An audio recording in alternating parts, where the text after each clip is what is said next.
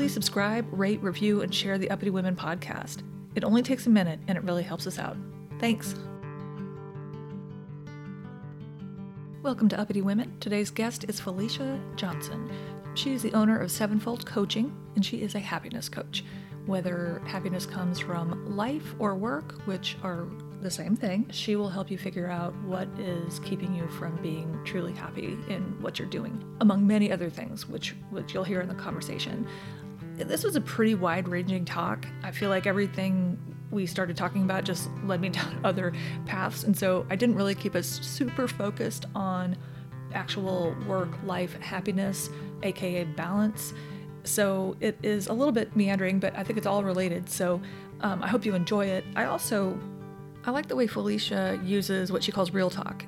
I think sometimes when we're working with professionals, we forget that they may have also been through similar experiences and maybe have some of the same struggles that we do.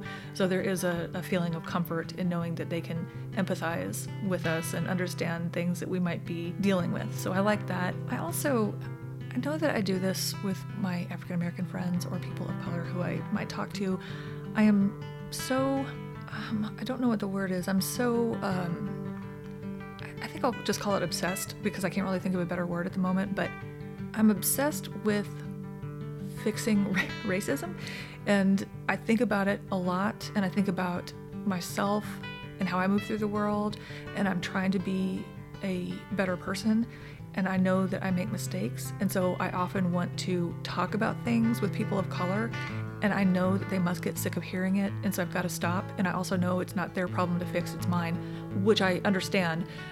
But I like the feedback. I like to know that I'm maybe on the right track. I also like to admit my own biases and my own, I guess, assertion of power or privilege. I guess I'm not really sure how to word that, but I don't want to pretend that I don't have biases, because I think that's the only way that I can sort through them and try to figure it out. And it is a lot of work, and it often makes me feel bad about myself, but I know it's all part of the process. And really, I just want to be a good person and treat people well, regardless of who they are or what they look like. And so it's just a constant struggle. I'm rambling about it, but when I was listening back to the episode and the discussion about African American women and people having to be twice as good to get half as much, I really felt emotional listening to it. And you can hear me that I'm struggling to articulate my thoughts. I always wonder, I think, if I'm doing enough or if I'm even doing anything. And also it feels sometimes like one person can't have a great impact, but I also think that that's not true, because I think our behavior teaches other people. And if we're doing the right thing, or at least what we think is the right thing, then I think that gives them power and courage to also do the right thing. So I guess the more of us who do that, the better off we'll all be. And I don't know that there's anyone who does any of this perfectly, but I will continue to try, and I'll try to stop accosting my African American friends to make them suffer yet again through me trying to talk about it. But anyway, that was not the purpose of this conversation. It was to hear more about Felicia's coaching, and she also has a book called Do You Feel Like a Fraud? And it's available on Amazon. I think it's only $10, and the Kindle version is, like $4.50 or $5. I mean, that's nothing. There's no reason you can't go get it. And I know that we all suffer to some degree the imposter syndrome.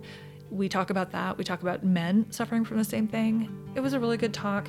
I hope you enjoy it, and hit Felicia up. I cannot wait to hire her for a session, because I really need to get to work and work better on all of my projects, and that probably includes cutting things out. But anyway, this has gone too long. Please enjoy. So my name is Felicia Miller Johnson, and I am from nowhere. So people nowhere and everywhere. Right. Yeah. So my dad was in the military, so we moved around from place to place. I was born in Alabama, and by the time he was retiring, I was getting ready to graduate college. And then I stuck with what I know. I married an Army man who's actually from Texarkana, and so that's how I wound up here in Little Rock, here with him. Did you live in Texarkana, or did you come right to... No, we actually met at Fort Benning when we met. And so he came back here when he became a recruiter. And so once he finished his enlistment, we've been here ever since. So this is the longest I've lived anywhere in my life. So it's going on about 19 years now. We are in the same boat, yes. Yeah. Although Mine wasn't military. My mom got married a lot, so Okay. which I'm sure she loves to hear me describe it that way, but she has. So I consider South Dakota my home state, but only because I think my family lived there the longest. And even though no one is there anymore, it's a whole thing. But yeah, so I can totally relate to that. So when people ask you where you're from, it's like, I live in Little Rock. Yeah. Yep. I tell people home is where the family is at. You know, I also say, you know, if I was to go home today and my husband say, hey, let's move to such and such. Okay.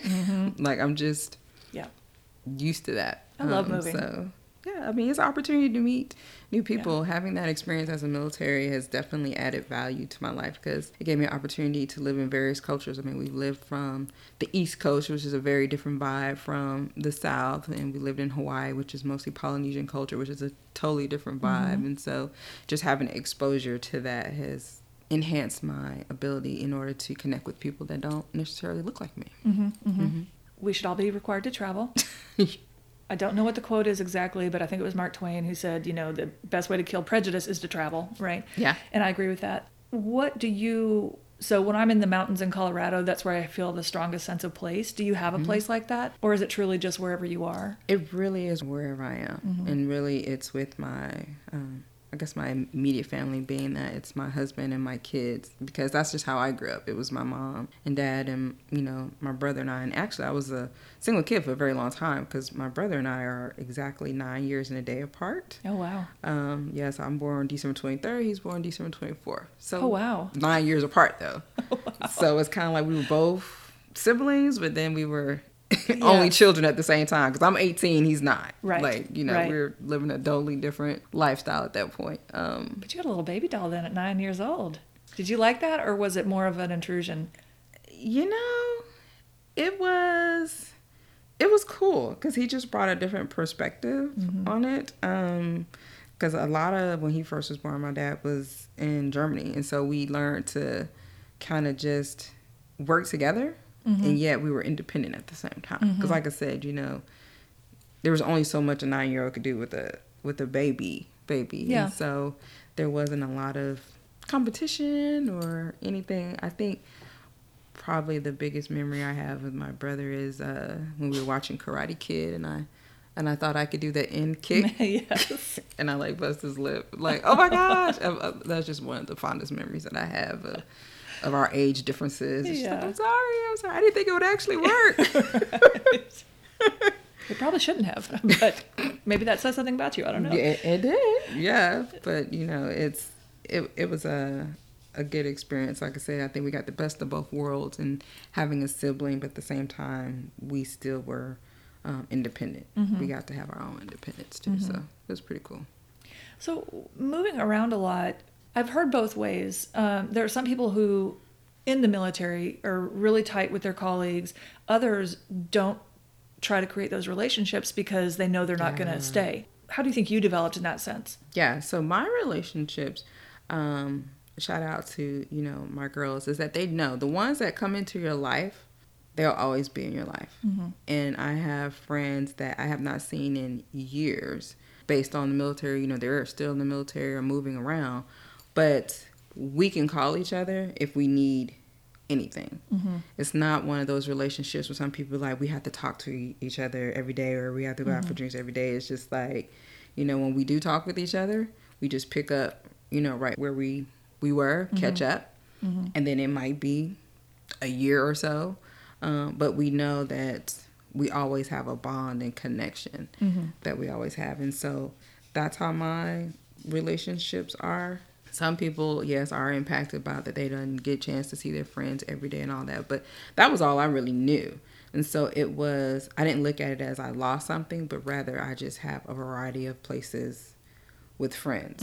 You know, I can, you know, call my girl up, be like, hey, you know, I'm coming to Hawaii, and we talk, you know, that kind of thing, and connect. Or, you know, hey, I'm coming back to Jersey because I graduated high school in Jersey.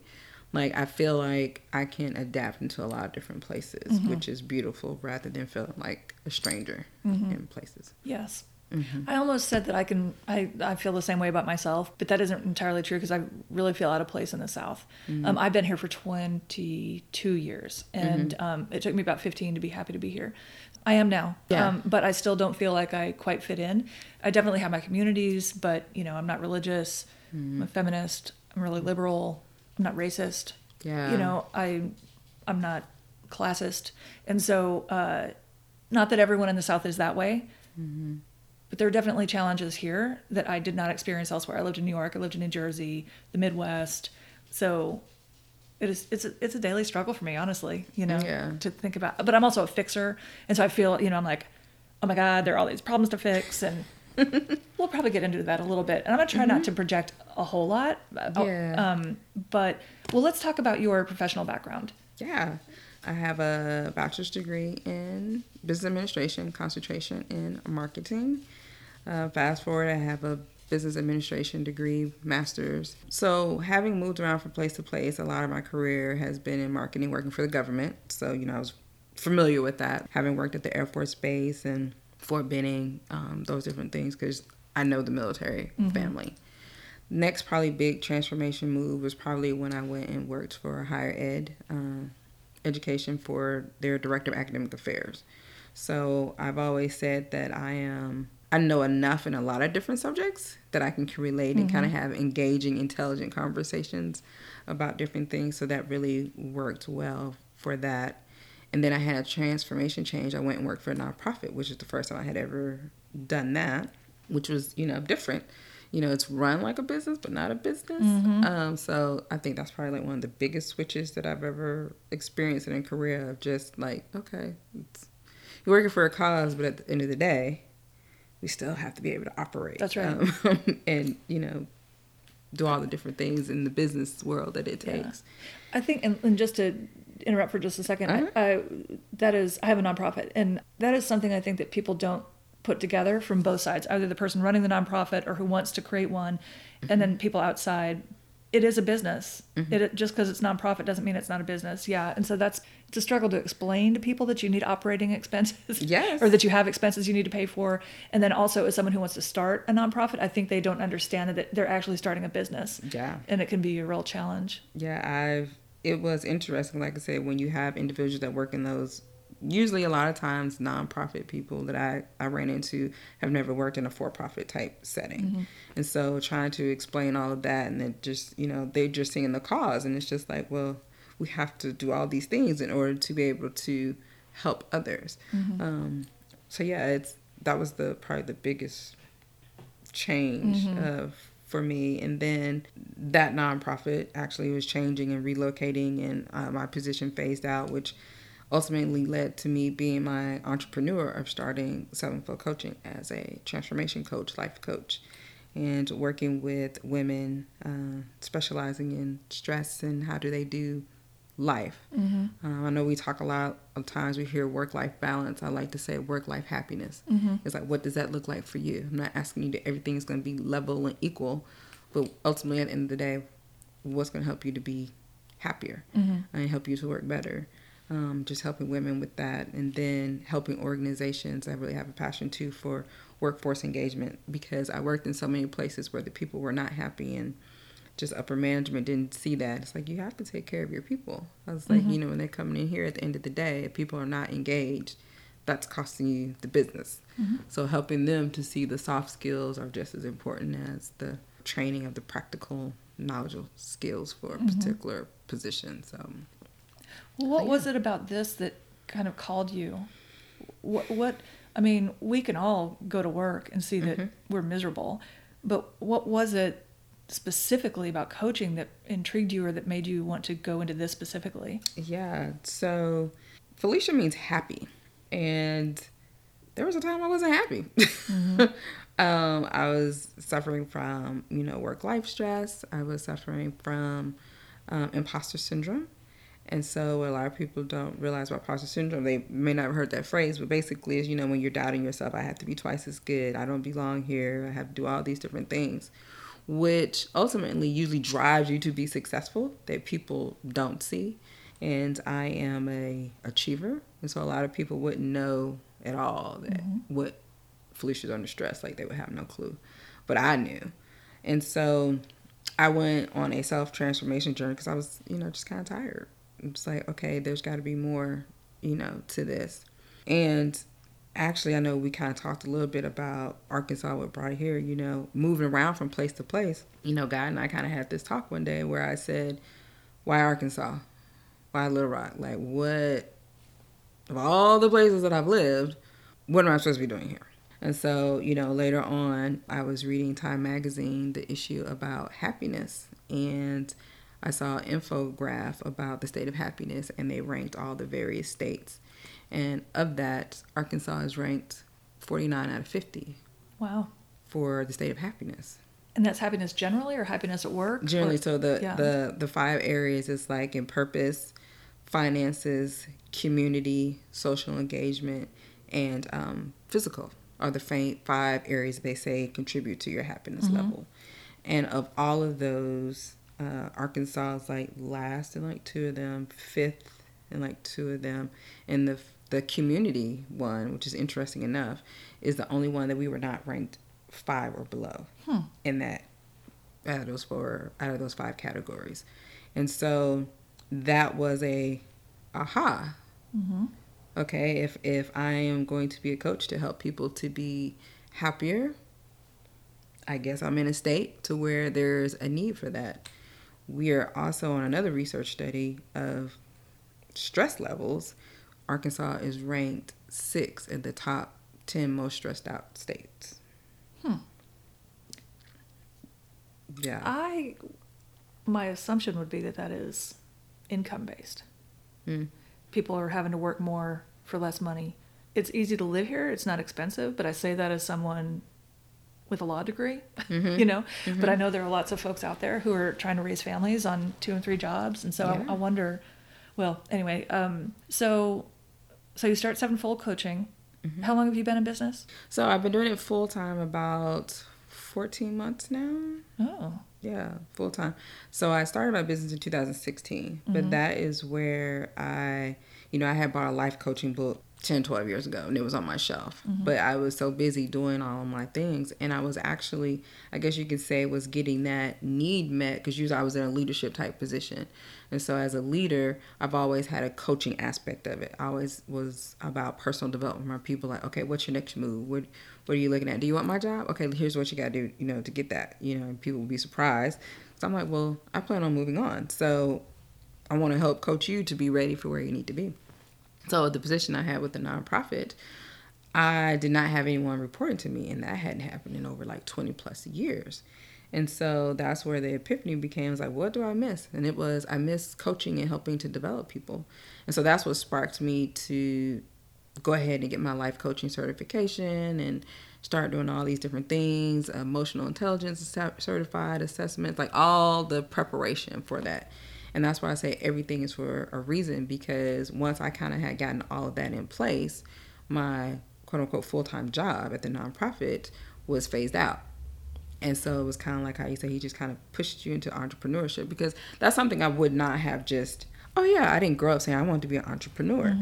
Actually, I grew up, with, like I said, military, get your good, safe government job and, you're good. So entrepreneur was not on my radar or things of tasks of doing it all, but I was prepared.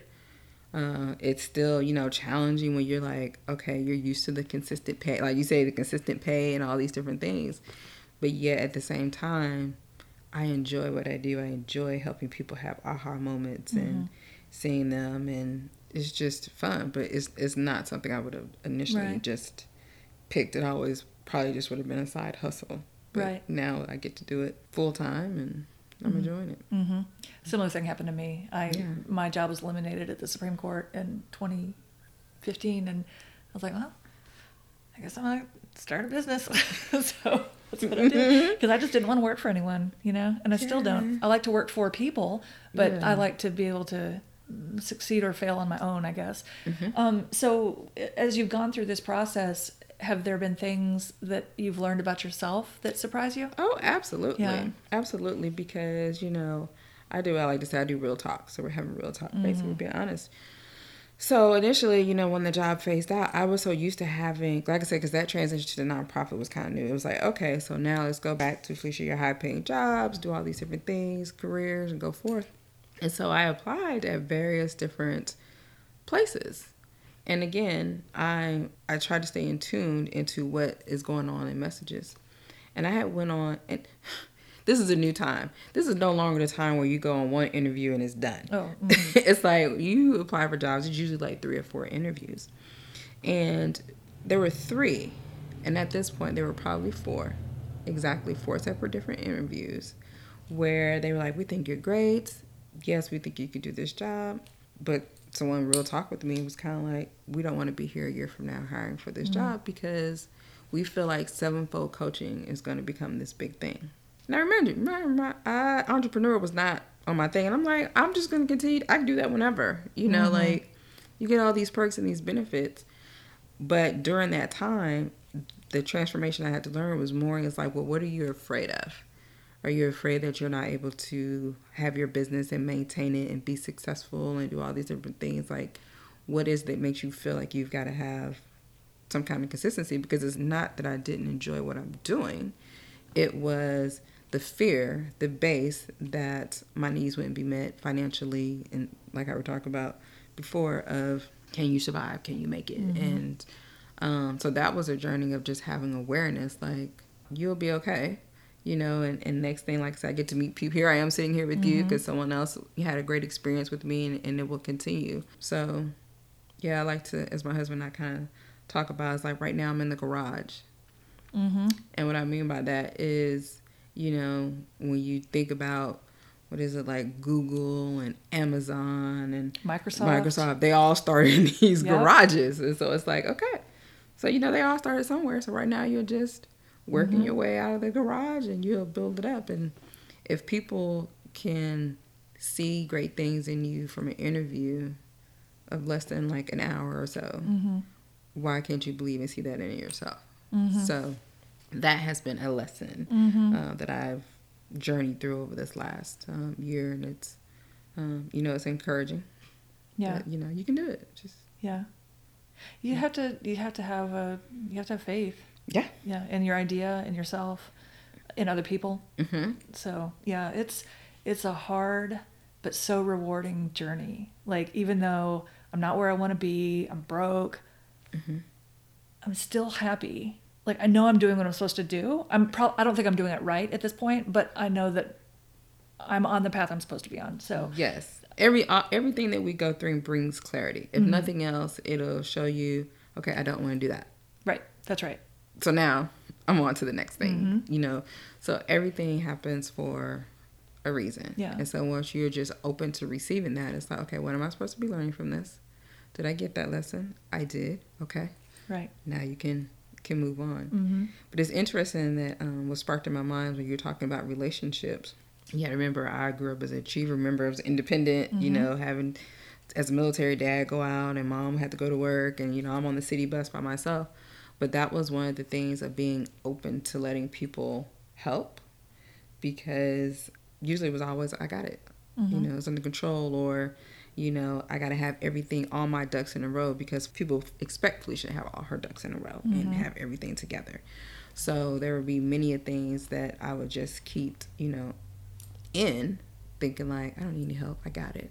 But like that assessment says, you got to have community, you got to be able to engage, you got to have those relationships and be honest and open with people, like, hey, yeah, I could use some help on XYZ project. Or it's interesting because I do the same thing but for a very different reason, not because no one can do it the way as well as I could, although sometimes I certainly think that, but it's because I have never felt like I could count on other people to actually follow through or to do it. Or, let me be honest and say to do it the way I want them to. And I want to kind of get into what you're seeing with people too, but I know that's one of my problems is that I struggle to delegate. And I personally am one who just figures shit out. Like, I'll go to Google, whatever. I figure out how to do things. Yeah. And so I think I get annoyed with other people who need more direction or guidance because I don't want them to need me, if that makes sense. Yes, it does. So, you know, like you were talking about you going to interviews and they would ask you that question, like, well, what is your weakness? That used to be mine. Mm-hmm. Delegation, because I am an achiever. I'm like, I probably very similar to you, get it done, figure out what the resources is to make it happen. So I would get frustrated with other people who didn't have that same drive and tenacity to get it done. I'm actually also a person that I thrive under stress that I create. Mm-hmm. Like, there have been some fabulous things that I have pulled out at the last minute. Like, I'm thinking about a project, but, you know, it'd be like, it's not until like that 2 days before or something, you'd be like, yes, this is what I'm going to do. And I can have like some of the best ideas. I can work that way, but I know other people cannot work that way. Mm-hmm. And so when people just weren't excelling, just doing the things, I was like, you know, it's just easier for me to just do it. Yes. You know, but that was a process. It was, you know, a lesson in helping people to communicate what the expectations were, and then just trusting them that if they didn't do it, that didn't mean that was a failure on my part. You know, I don't have to take on all of that. But now, mind you, like, especially when I was in school, if it was for a grade or something like that, I always still had a backup plan, but, you know, I could do something at the last minute. But as far as the work, as I became more of a leader, it was like you have to trust the people. And I began to think that that's a lesson that they have to learn. Whatever the consequence may be, if something didn't get done, it would be, okay, that was their learning moment and helping them through that. And then, okay, what do we need to do to problem solve to get this done? So I'm a lot better at that.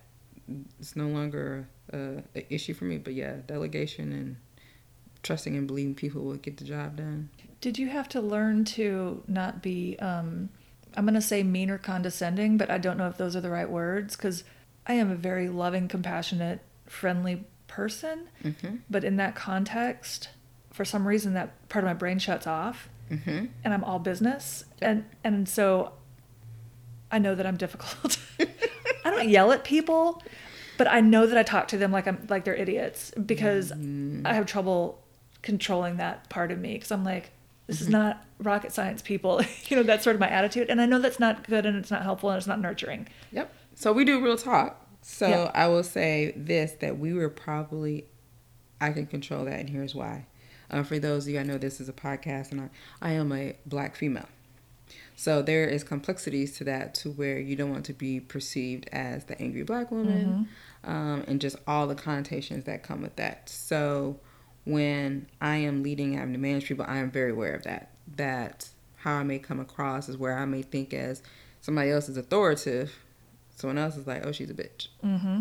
So at the same time, it's been a great dance to where I learned how to still be my authentic self, to where I use the military background that I have as far as in building relationships, that hopefully I have enough of relationships with people that that's not the first thing they would go to when we do have to have that real talk conversation. It's like, look, you know, drop the ball here, what do we need to do to kind of fix it from there?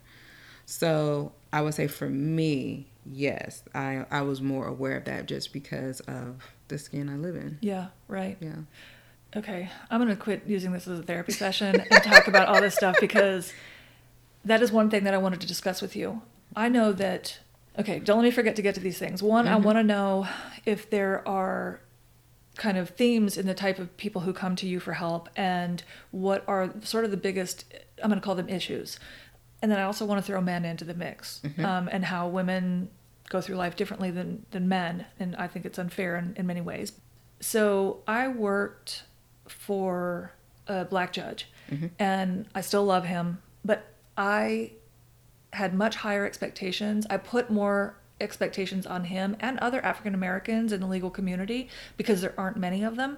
And I don't want them to meet the stereotypes. Yep. I say stereotypes. I don't know that I know of any specific stereotypes, but I'm like, no. Don't do a bad thing. I want you guys to be, because I don't want people to think that Black lawyers are bad. Yes. So that's where the imposter syndrome played out for me. And mine was having to be twice as good. I don't know if you've ever seen the episode of Scandal. This is like when it first kind of came out. I watched the first couple seasons. Yeah. Okay. So do you remember when she was in the hangar with her dad? This is when it kind of came out that she was having an affair with the president, right? And her dad is berating her, getting ready to put her on this plane to go to another country. And they had that conversation. He was like, you know, I told you you always have to be what? And then she whispers under her breath, twice as good. He says, what? Mm-hmm. She's like, twice as good. And he says, I told you, you have to be twice as good to just get half mm-hmm. of what they have. Basically, and I remember crying because that is a conversation that happens for many African American, probably women, because we have two things. We're black and we're women. Yep. So there's this whole expectation of you have to succeed, you have to do well.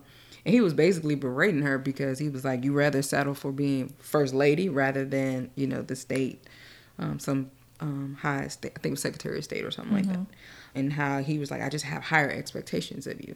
And so that is something that was in my life. So, you know, I had the story of making all A's, and one day I got a B on my report card. Love my dad to death. But, you know, he would be like, what's up with the B? Mm-hmm. And I'm like, well, you know, can we get a shout out for the A's and all that? But at the same time, that also contributed to my drive and to success. Mm-hmm. But it instilled in me that you always have to be on your A game mm-hmm. all the time. And so because of that, to some degree, you do have individuals like how you're saying, it's like you don't want them to fail. Mm-hmm. Because that's one of the things. If you're one of the first, if you fail or you do a misstep or you wrong, they won't just say, oh, Felicia, you messed up. They'll be like, oh, see, we tried black people and it didn't work out, you know, that particular person. Or if it's a female, you know, or Latino, whoever. If you're the first, there's this higher level degree of expectation. And so there's stress and pressures that come along with that you always have to be doing everything right. Perfect. Which, like I said, you know, contribute to what I said. It's like I have to have all my stuff together because I can't come out halfway because people have these expectations that you got to be on your A game all the time. Yes, and I want to clarify, and I'm not trying to be like too kind to myself because I certainly have my biases, but because I'm human, but I'm trying to be as woke as I can. But it's not that I think you have to be better. I know that other people think you have to be better, and I don't want them to feel like they've been validated. Yes. And so, and I don't. But at the same time, I also know it's not fair to me to be mad at my black judge because he was removed from office, and I'm like, what did I tell you? You know, and so But you're right. I mean, the only thing that will fix that is eliminating racism or sexism, right? Yeah. And I don't see that happening anytime soon. So I guess, and I'm not asking you to solve that problem, but is there anything I can do? I'm going to go ahead and just call myself a well-meaning white person. Is there anything I can do to help? Yeah. I guess it's just call other people out if people don't say it in front of me. If they do, I do call them out for racism or, you know, whatever the issue is, but I don't really know what I'm trying to ask. Yeah. Because you know what I'm trying to say, I think. I do. It's like, I don't go on to a case of just saying like, oh, how are we going to solve racism? How are we going to do all these different things? I don't approach it from that. I think because my background, once again, in the military, as I tell people, I grew up around, you know, white people, Asian people, young, old, all various kinds, because at the end of the day, ironically enough, in the military environment, it's about the mission. It's about getting that flag up on top of the hill.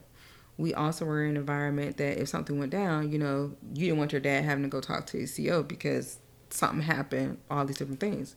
You know, they all put on that green uniform pretty much, and then it was like, let's get the task done. So that's part of, for me, my experience of, at the end of the day, getting the task done. But couple that with, because I did have the opportunity to connect to all these various things, I have an opportunity to connect with people and ask questions. So because my background is so diverse, I think I have caught a lot of people off guard in regards to, I might know a pop song. I'll be like, oh yeah, that's such and such. And somebody's like, you know that? I'm like, let me break it down for you.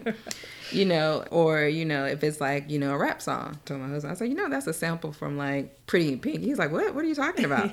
Like, listen to this. So it's like, I've come to terms that I'm kind of like a connector, a liaison between people having conversations. And at the end of the day, that's what it becomes. It becomes people being able to ask questions, have conversations about, you know, if they want to ask me. I know like some people like, well, how do you get your hair like that? Or how did you do this? And not being offended, but rather just like, okay, you're genuinely coming from an open place and want to know. So let's have a conversation about that. And that hopefully what'll happen is then that person in turn have a conversation with someone else, and that will turn the conversation. So it's kind of like a grass movement era to where, you know, if you just sit down and you just talk with people and not just make a judgment and assume. But there are some of us that are, I think, are just more equipped to do that. Yeah. And I just accepted that early on, that that's somewhat of my role of being able to just have experiences to where people can't just put me in a particular box of, oh, you must like this or like that. And I'm like, I like all kinds of different things. It's kind of fun, isn't it? It is. Surprising people. Oh, yeah. Like I said, I love to see the aha moments for people. And they're like, what? Like, for really? I'm like, Yeah. And then I love people because I used to have, when they would talk to me, they'd be like, okay, where are you from? Because I might say, you know, howdy, I might say aloha, you know, and it's just, I'll say something. It's like, you sound like you're from the East Coast, but I might put a ma'am or something in there. So it's just like a nice collaboration of just, it's me. This is who, you know, get to know me. Right. Rather than who you might think you might perceive me to be just because of my looks. Right. Yeah, and I definitely tend to stereotype people from the South or from the East Coast, or even though I've lived in lots of different places, I still have my kind of, you know, I think of Midwesterners in a certain way, East Coast. But, you know, that's step one right there. Self-awareness all day long. When you can at least admit that you know that you do those things, that's the first step. Because there are people out there that don't even have no idea that they're doing it, what they're doing. And that's how you can tell, like, are you being intentionally malicious, or are you just uninformed and don't know? Like, you can kind of tell. But that, it really is the first step, is self-awareness. That's why emotional intelligence is one of my assessments, because it really is about, getting to know yourself, and then how do you interact and engage with others. And so once you get those together, that's how you ultimately will succeed. And I think that's how some of the changes can come about, and some of the difficulties that we encounter with. God, knowing yourself is exhausting, though. Oh, my Lord. Okay, let me not... But that's where the work is. You gotta know yourself. I know it. All right, quick little break while we hear from our sponsor. We'll be right back. I started Women Lead Arkansas in 2013 as an effort to train women to run for office. I made it nonpartisan because I want all women to have access to resources so they can become engaged in politics, policy, and leadership, regardless of their beliefs and backgrounns. Show your support by going to womenleadarkansas.org and get 15% off hoodies, t-shirts, and mugs by using discount code UPPITY, UPPITY. The times we're living in cause me great anxiety, which I discuss in many of the episodes, but I know we can do better. Help Women Lead bring more people and resources together to make Arkansas the best it can be for everyone. Go to womenleadarkansas.org and use the discount code UPPITY for 15% off our merchandise. We are all in this together. All right, so let's, who is coming to you, and why do they think they're coming to you? Because I imagine there are two different things going on. Yeah. What they think they need and what they actually need. So ironically enough, because I remember you kind of asked me, like, well, who's coming to me and who am I talking with? Just like how my background is, the degree of people that have conversations with me are different. They're men, they're women, they're black, they're white, they're younger, and they're older. Because I think part of what usually people engage in is like you're different. So that usually is like kind of a draw. And then now that I'm happy, like I might say something, you know, like, oh, they'll say something negative. It's like, well, why are you, you know, not why, because why is usually confrontational. But I'll ask a question and it's like, get them to open up. And then next thing you know, I think what most people are really, at the end of the day, which is what I carry my business around, is stress. And how do I get to be happy? They're dealing with some type of issue, don't really know what to do, or they do and are just afraid to make that particular move because they're worried about some type of judgment that they're going to get from it. And so I just help people to kind of have clarity in what they want versus what they don't want, and then taking those steps to achieve what it is they want and go after it. And like I said, everybody wants happiness. And so that's why there's no particular clients per se. But yeah, but then the other one are individuals that are contacting me for workshops in regards to how do we get our people, our leadership team, to work together, to get to know each other better. And so, like I said, with my background experience is engaging with them and getting some activities, getting some hands-on things, like how in the military, once you're climbing up in a foxhole or something together, guess what? I guess you get to know each other, pretty well. So I just kind of facilitate activities that help them to do that and just make it a safe place for people to be themselves. What do you think it is that keeps us from communicating well with each other? Fear of being judged, that, and fear of not meeting someone's expectations. A lot of people feel like they have to be a certain way, say certain things, and if they don't do those things, they'll be ostracized, which goes back to one of the pillars about what happiness is. You want to be in community and you want to have social engagement with people. So people will shut down and squash their internal feelings rather than be kicked out of a social community, out of a group, or feel like they've been ostracized. Yeah. Ooh, my sister was just telling me about something that I haven't heard that is exactly that. Yeah. Where she did the right thing, but it kind of backfired on her. And now the work community has kind of turned on her. What do you do in that situation? When you feel like you're alone in a situation and find community. How do you get back in, or how do you change the mindset of the community? Not knowing her situation, generally speaking, it may not always necessarily mean it's that same community. Because even if something happens and you feel like you're alone, the reality is you probably aren't. It's just you have to be have another vulnerable moment with someone. This is how I'm feeling. And you will find many times that you aren't alone, and someone else has probably experienced something similar to that. So it's a matter of just finding a new community that you can share that with and engage better with those people. Now, depending on what her situation is, that's where the coaching would be, because I would need to know who that person is and what the situation is, and helping them to figure out, well, do you really want to go back into that community? What was it that played out, for them, and who you're engaging with. It is about just talking to the kind of one person, but it's also complicated by the fact that they've been friends for a very long time, and which makes it emotional. That's another thing, is like I don't like the emotion of interacting in a work environment. Ooh. Does that make sense? Oh yeah. Yeah. And I think that goes back to where I say I kind of shut off my compassion. It's not that I shut it off. I'm just like, we're here for this purpose. Yes, it's business. It's not personal. Yeah. We need to get stuff done. Yeah. Yeah, I definitely can relate to that, because that's all part about emotional intelligence and that piece of how do you engage not only with yourself, what's going on, but the people around you. So yes, I was definitely one of those, we don't cry at work and tell people, all these different things. It's like, I got time for all that. Emotions, like, no. But that's because, again, how my background, what I got from, my family is like I said, the day when you're military, it's like, yeah, you can have people being hurt or leaving, but at the end of the day, it's like, what is our goal? What is our task? But it's a fine dance. It's a fine character to figure out. You can still be focused on that, but not be insensitive to people. And that's where, when you take all the assessment tests, where I'm a little different in regards to, I won't sacrifice people per se, like, forget them and just get the job done. I'm going to be aware of it. But at the same time, I'm a big percher in keeping it in perspective. It's like, okay, if you're not able to continue, let's get you what you need. And then if we need to get someone else, to still get the task done, but not at the sacrifice of somebody's particular well-being. And that's part of, depending on the situation that your sister is in, my other passion about workplaces, because a lot of times that's where people are being hurt. We spend a lot of time at work, and we definitely want to be able to work better.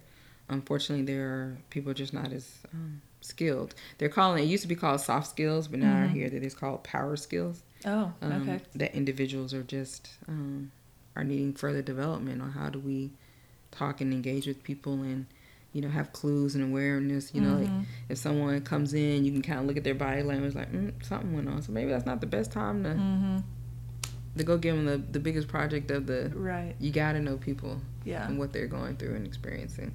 But there is a fine line between how can I share, but I don't have to have my whole life as an open book. Right. Right. I'm telling you all of my business.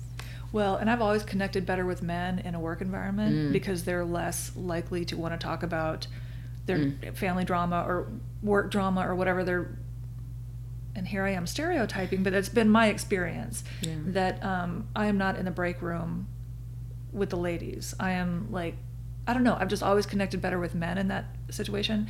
But that, I think, too, goes in part to, or in some way to the conversation about the difference between men and women in the workplace, and how if we're not soft and ask people nicely to do things, then we're a bitch, right? And again, I'm like, I'm going to always say please, and would you do this? But what I'm really saying is, this is your job, you need to do this, right? And so men are allowed to say that, but women aren't. Okay. And I have yet to figure out,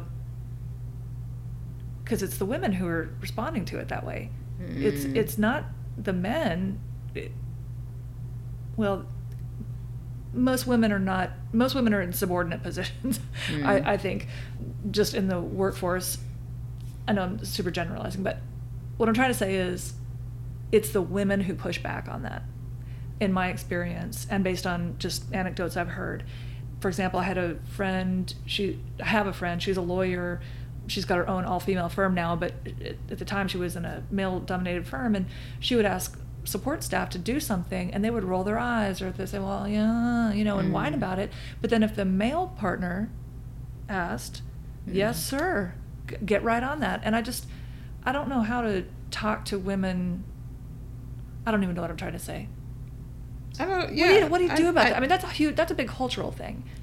It is really continuing to develop your emotional intelligence. Like I said, when you know, first off, you're getting a great idea. You're sensing that something is different. You can sense that when I asked her to get, coffee or something, like she took it a different way than if, her male colleague had asked to do the same thing. It is having conversations about that and having this sense. It is, like, hey, I'm kind of sensing there's some tension between us. Like, you approaching that moment of what's going on. And if nothing else, either you're going to know that person probably has some self-development work that they need to do, or you're going to reveal whatever the underlying issue may be so that there's not a misunderstanding. But you have to take the time and willingness to be able to approach and say, I value our connection, our relationship enough to ask, what is it between us, what's going on, to how that way we can work well and we can work better, together.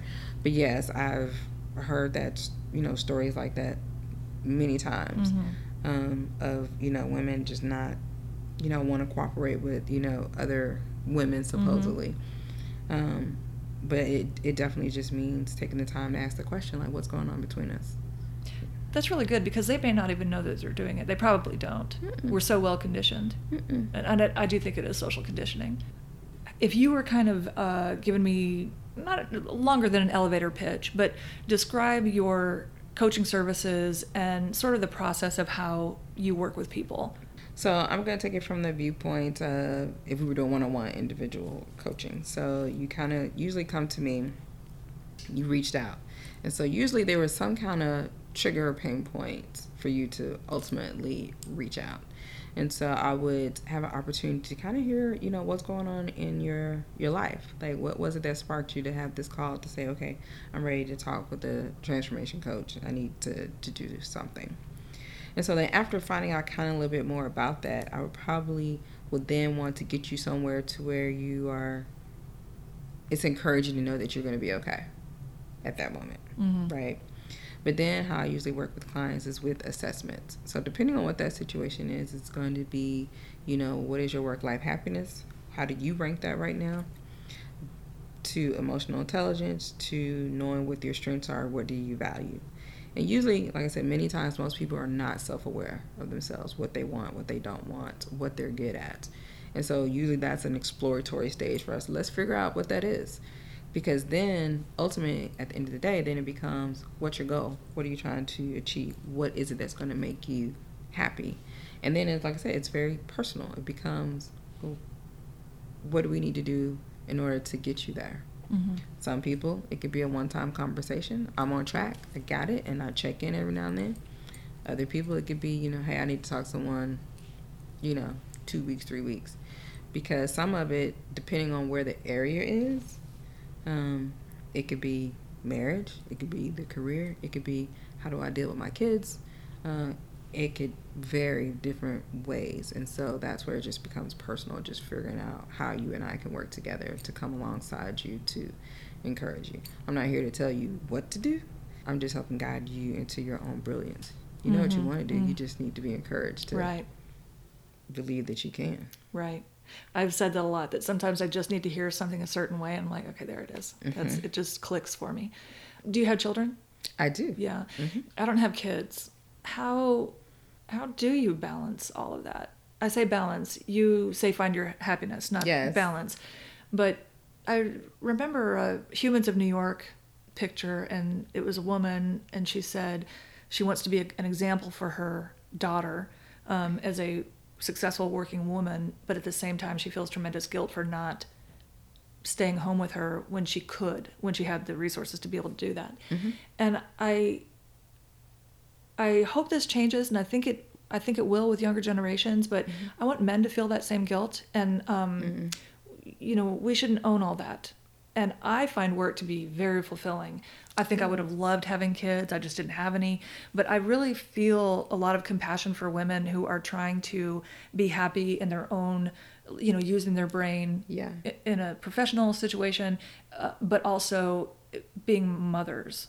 I just, how do you try to find your happiness in that sense? Yeah. So let me take you back. So I have a 13-year-old son and a 5-year-old daughter. And I would say the simple answer is I make no apologies about who I am. And when I say that, when my husband and I, we've been married 20 years, together for 22. Of that, we didn't have a kid until 7 years into our marriage. So mind you, mother-in-laws and like, when are you going to have kids? And I knew, as I tell people, I was selfish. I said, I don't want to be in the store deciding if I'm going to get a new pair of shoes or if I'm going to buy my kids something that they need. I knew I was not mentally ready for that. So we waited.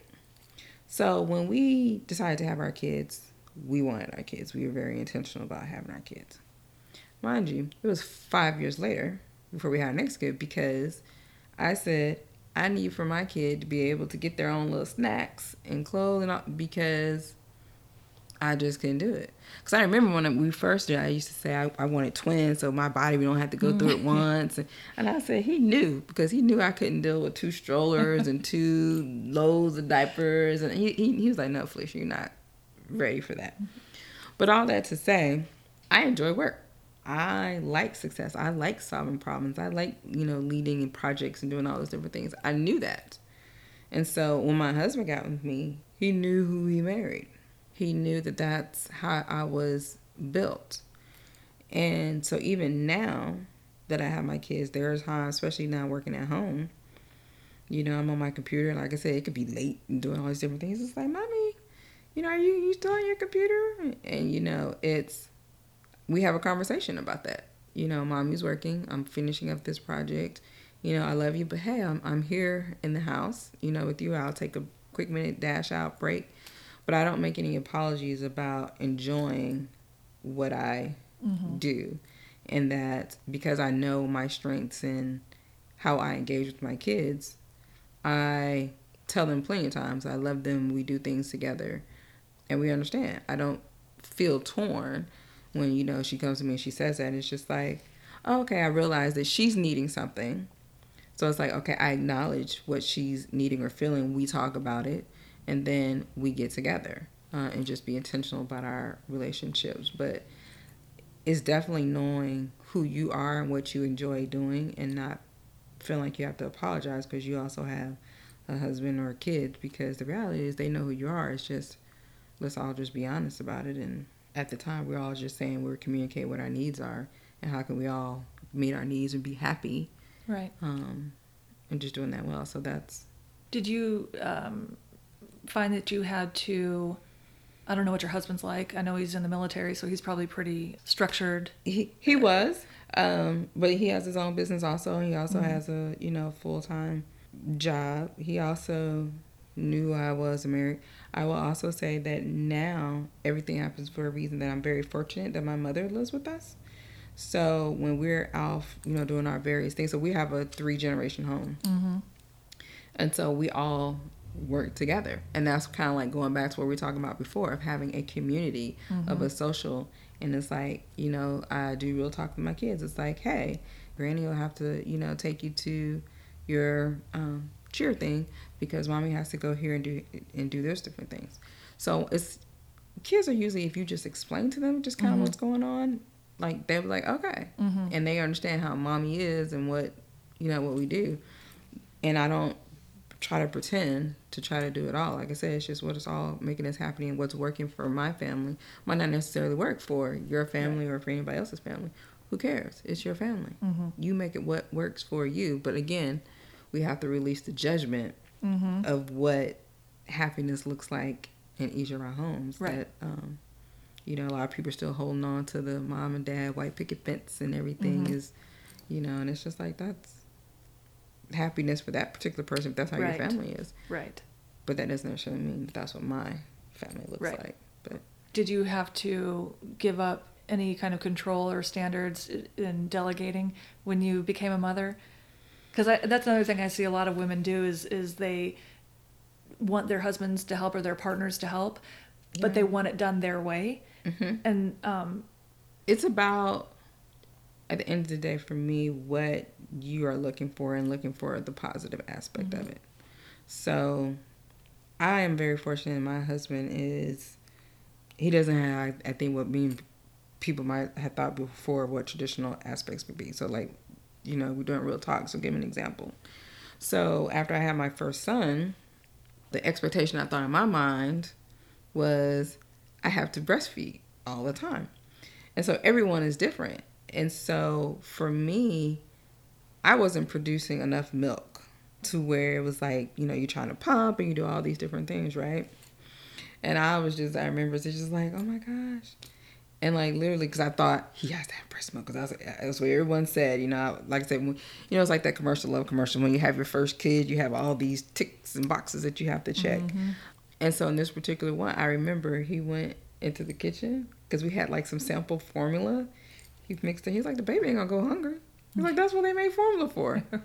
And I remember thinking like, I guess so. But I was all stressed out thinking it all has to come from me and it just all has to be breast milk. But then we made it to where I made enough. He got some formula. He got some breast milk. And my viewpoint at that point was he got some breast milk. And I provided the best that my body was able to produce, for him. And so like for me, it was like he got the 6 weeks. Of breast milk. Like, great. He's going to be, like I said, he's 13 now. He's fine. Right. And, but that's where it doesn't have to look like how I would do it. And that's where you're saying you have to release that to where it's like, oh, okay. The husband, you have him dress the kids. I might not have put the kids in that particular outfit, but they're warm. They're good. Right. They're going to be safe. They're happy. I'm happy. Right. Go for it. You have to release the judgment of, what are people going to think of my kids because they're out and maybe their socks don't match. But that's just using that as an example. But yeah, you have to ultimately think about what is going to help contribute to your happiness. If your husband is helping you, okay, like, he fed the kids and it wasn't a vegetable or starch and all of that. But, hey, it was pizza, but the kids got They're fed. not starving. They weren't starving. That's right. Right. That's so right. it was like, hey, let's keep it all in perspective. Right. Yes. Okay. So you do individual one-on-one coaching, and then you do workshops. Yes. Like I said, I would say those are my favorites because it has that social and community aspect of it. Just seeing people come together and meeting someone usually that they never had a conversation with and getting to know them and then walking out like, oh, I know that person better is just a beautiful thing. And or someone has an aha moment of just self-awareness, like, I didn't look at it that particular way. I just really love just helping facilitate those conversations and helping people to see themselves and how they fit into their group and how they can help make their group to work better. So usually it's organizations ask me to come like workshop, breakout speakers. They have leadership summits, HR companies to come and contact me to speak and encourage their staff. And like I said, it really does become personal. It's all the way from workforce engagement to ethics to how to encourage people to discover their strengths at work. It's a variety of different things, but yeah, I love doing those too.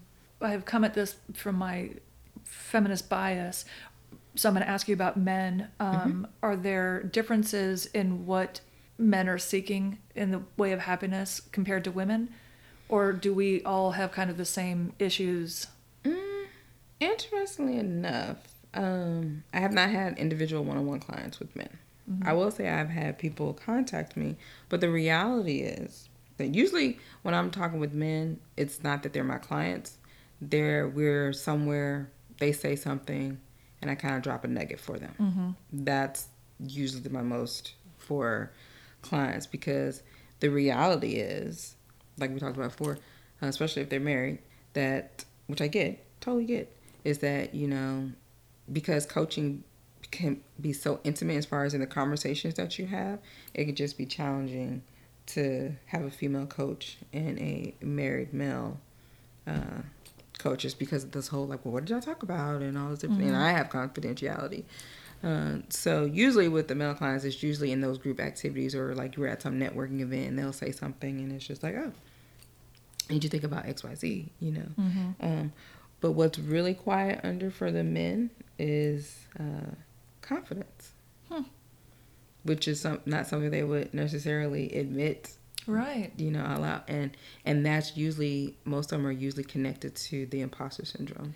Yeah, they experience that too, to some degree, and so they'll kind of ask questions, or some of them have bought my book regarding that, on how do they deal with all of that, because some of them, it's first for them too, of being the one and only, especially if they're like an African American male or first one in college or something like that from their family. So yes, I think that's how a lot of the clients I would have for males, that they just bought the book.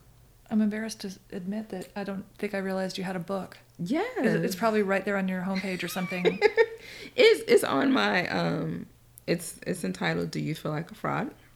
Oh. A life coach's guide for discovering imposter syndrome. Okay. And so, because that was my personal experience, so I shared that if you never became my face-to-face client, I wanted people to know what imposter syndrome was about, and I then provided tips on how to overcome that when you're in the moment of it, of how you can let go of the negative self-talk. But yeah.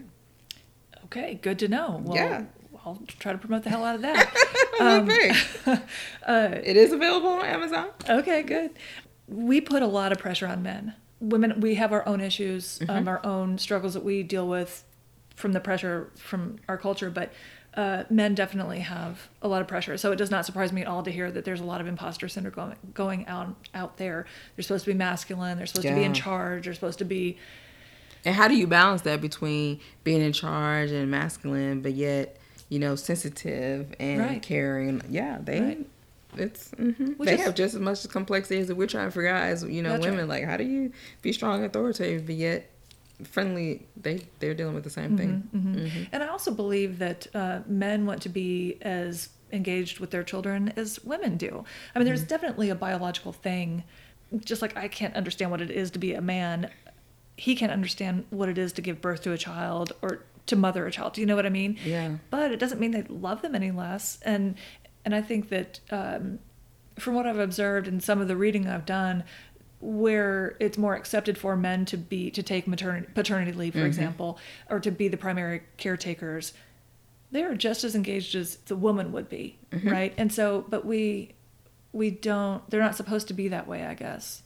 Right, so we put these different expectations on men. They're the providers. They go to work. They make sure you have a roof over your head, but they don't have to do all the so-called maternal stuff. It comes back to self-awareness, because if you're saying one thing, but then you have these other expectations of your husband or the spouse to do something different, it's like you have to figure out, okay, what really is, going on, like here.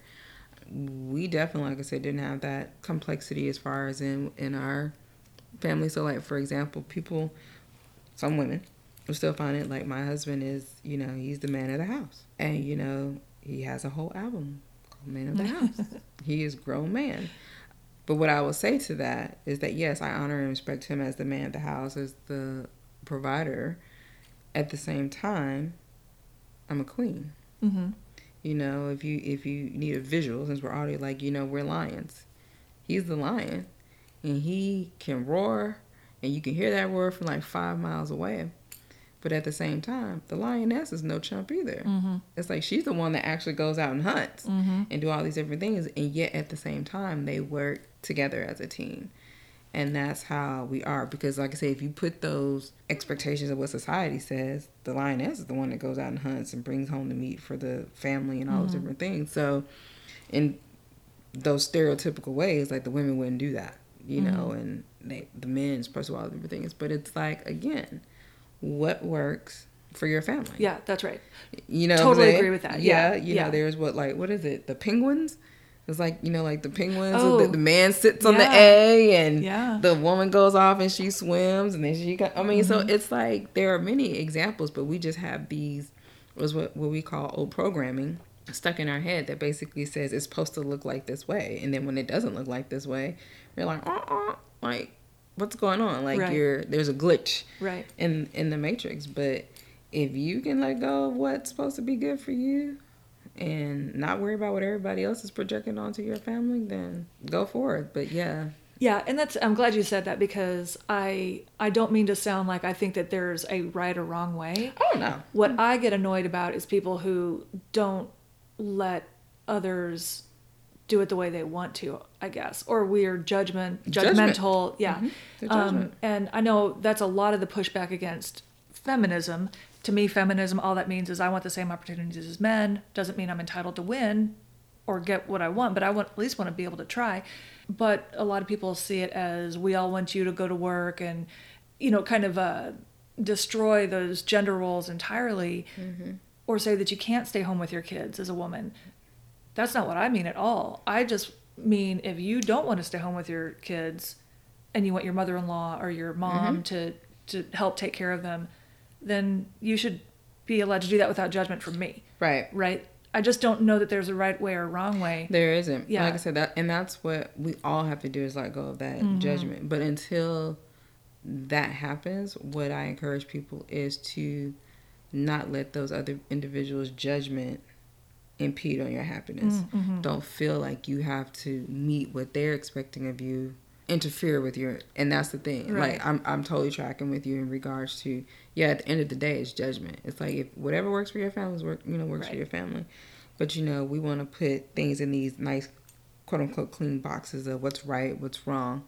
And that's why, one of my favorite stories is the Chinese proverb about what's good, what's bad. Have you ever heard that story before? No. Real synopsis is it's what's good, what's bad. So there's this Chinese farmer, and he has a horse, and his horse goes away. It was like his only horse. And his neighbor comes by, and they're like, "Oh, that's so bad. You lost your horse." And the farmer's like, maybe. Then, a couple days later, the horse comes back with 7 other horses. The neighbors come back, and they're like, "Oh, that's so good. Now you got 7 horses." And the farmer is like, maybe. And so then his only son that helps him farm the land was trying to tame one of these new wild horses, and he goes out and he breaks his leg. Neighbors come over there and are like, "Oh, that's so bad. Your son's legs got broken." And the farmer's like, maybe. And so then the army comes and they start recruiting all the sons to go to war, to go fight. And they come and they find his son laid up in the bed, and they're like, "Oh, well, we can't take him because he's got a broken leg." The neighbors come back over and they're like, "Oh, that's so good that you're so dead." And the farmer's just like, maybe. So it was like the whole moral of the story is like, when you look at the various situations, at the end of the day, what's good and what's bad, right? It's all just about, like, it's our just journey. It's just part of our life. It's about how we look at it. But at the same time, people can come in, they'll think that you have to feel a certain way or label it some other type of way. Yeah, it's just a reminder of, like, like, "Oh, that's so bad," or "That's so good." And, it's just a reminder, like, maybe. Let it play out. Yep. It's life. Let it continue. So you can get all upset and be distraught, or you can keep living and make it your life. What's happiness for you? Yeah, that's how I think of getting fired. I mean, they eliminated the job, same thing, and it was fine with me that day. Yeah, I was like, all right, well, what's next? That's what I'm saying. And look at that now. So like somebody could say, because we're both in the same situation, right? Our jobs phase out, but then look, now here we are talking together. You have a podcast like that just led you to doing something else, and you're reaching so many thousands of other listeners out there right now.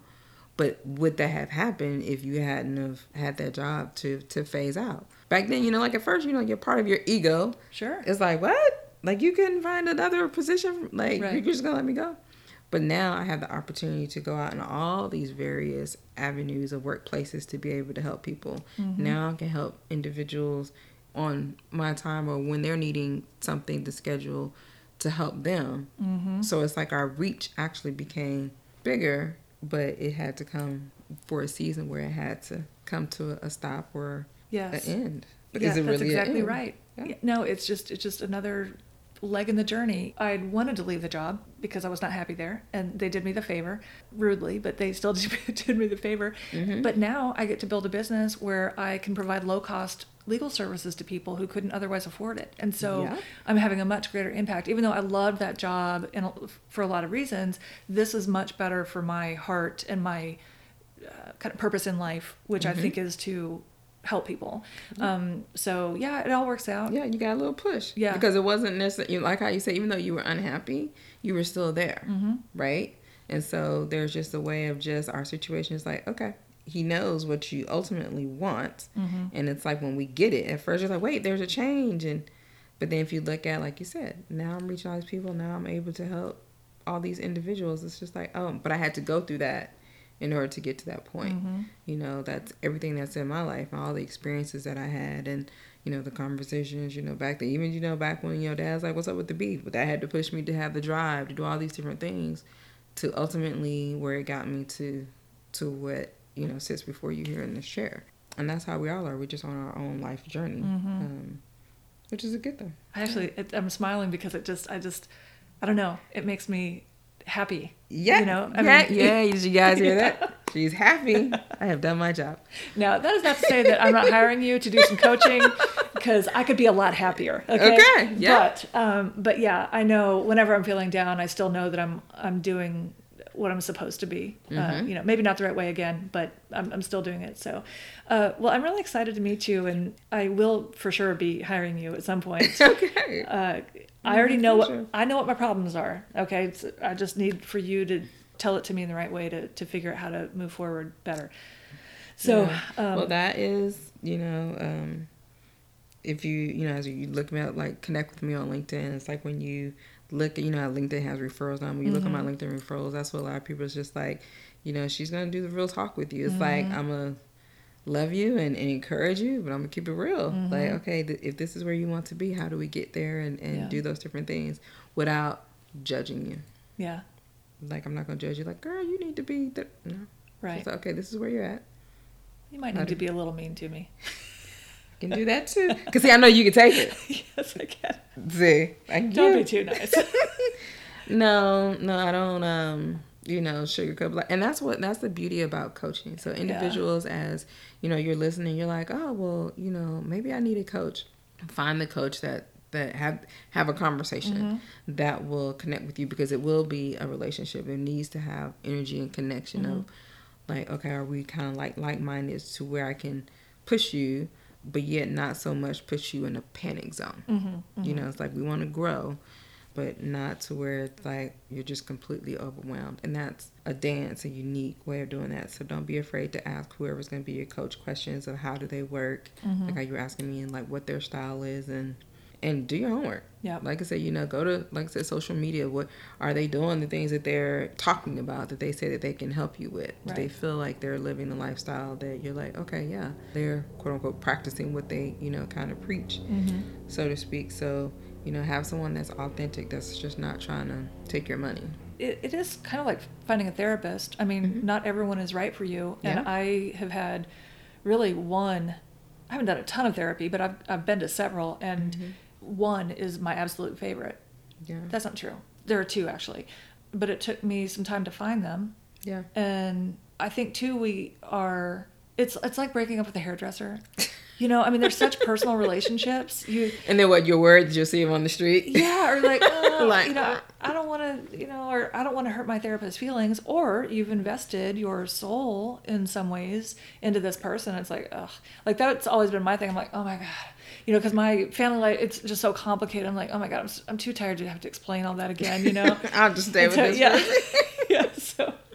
But yeah, I mean, if you can't make the right connection, it just cannot be as effective for you. So yeah, I agree. That's really important. Well, I'm actually talking to Tharwat later this week, and so I have no idea what she's like or who she is. I just took the recommendations that were given to me, and so I would imagine that, you know, you all probably, maybe you had different styles, and maybe I don't know. Anyway, but it's important to find someone who feels right for you. Yeah, she's great. She's a great encourager, like I said, and that, again, is another thing that I'm not fearful of or have a lack mentality, meaning just because she and I do the same thing, it doesn't mean like, oh, you're going to take my client or this client. Yeah. It's like, no, that's not how we, you know, well, from what our engagement and talking, it's like different styles. Right. How people will engage with you or who your client is going to be is a totally different thing. And that's why I've encouraged people to just know that there's try not to have a lack mentality, just limited resource, or just fight for everything, because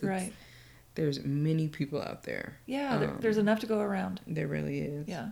There really is. I agree. We can support each other.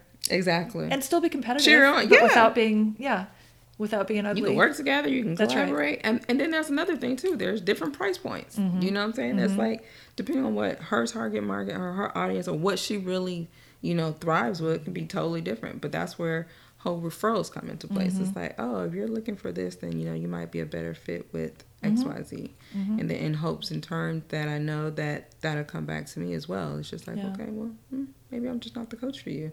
Yeah. And then that's someone else that it is. And if I know someone, I'll refer that name. But I have a friend who, she worked with me for a little while. Our personalities did not go together well at all, and she ended up leaving. We're still friends.